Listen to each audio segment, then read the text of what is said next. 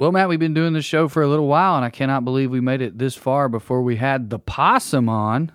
I'm very thrilled about this next song. Finally Friday by George Jones is a favorite George Jones song of mine. It's not his most famous. George is known for sad songs off top, and then some drinking songs, which this one kind of is, but this one's a little broader than just thinking about drinking.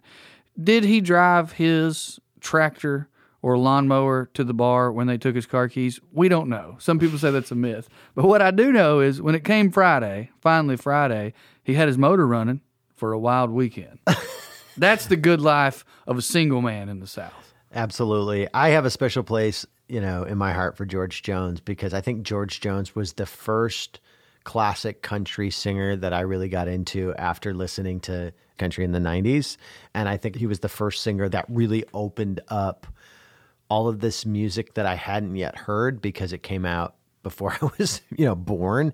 And I just didn't have family members that were exposing it to me. I mean, I did to a certain extent with my grandpa and some older uncles and things like that.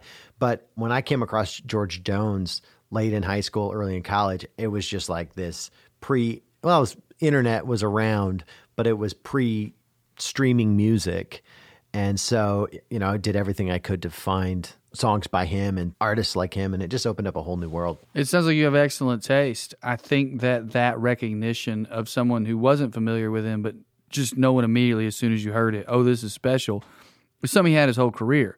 I think he's the best singer in country music, at least male, and I think his voice and the way he carries a story with that voice is incredible. And I think it's what made him famous in terms of the sad songs, but I do like hearing the possum get revved up. It's almost like he's writing the sad songs to his voice. It's almost like my voice ain't going to change, so I might as well write some lyrics that go along with it.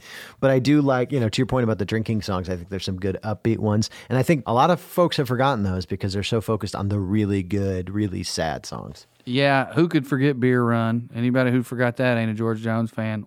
Who would want to forget White Lightning or The Race Is On, which is a sad theme, but told in an upbeat way. And then, of course, like I said, Finally Friday, one of my favorites.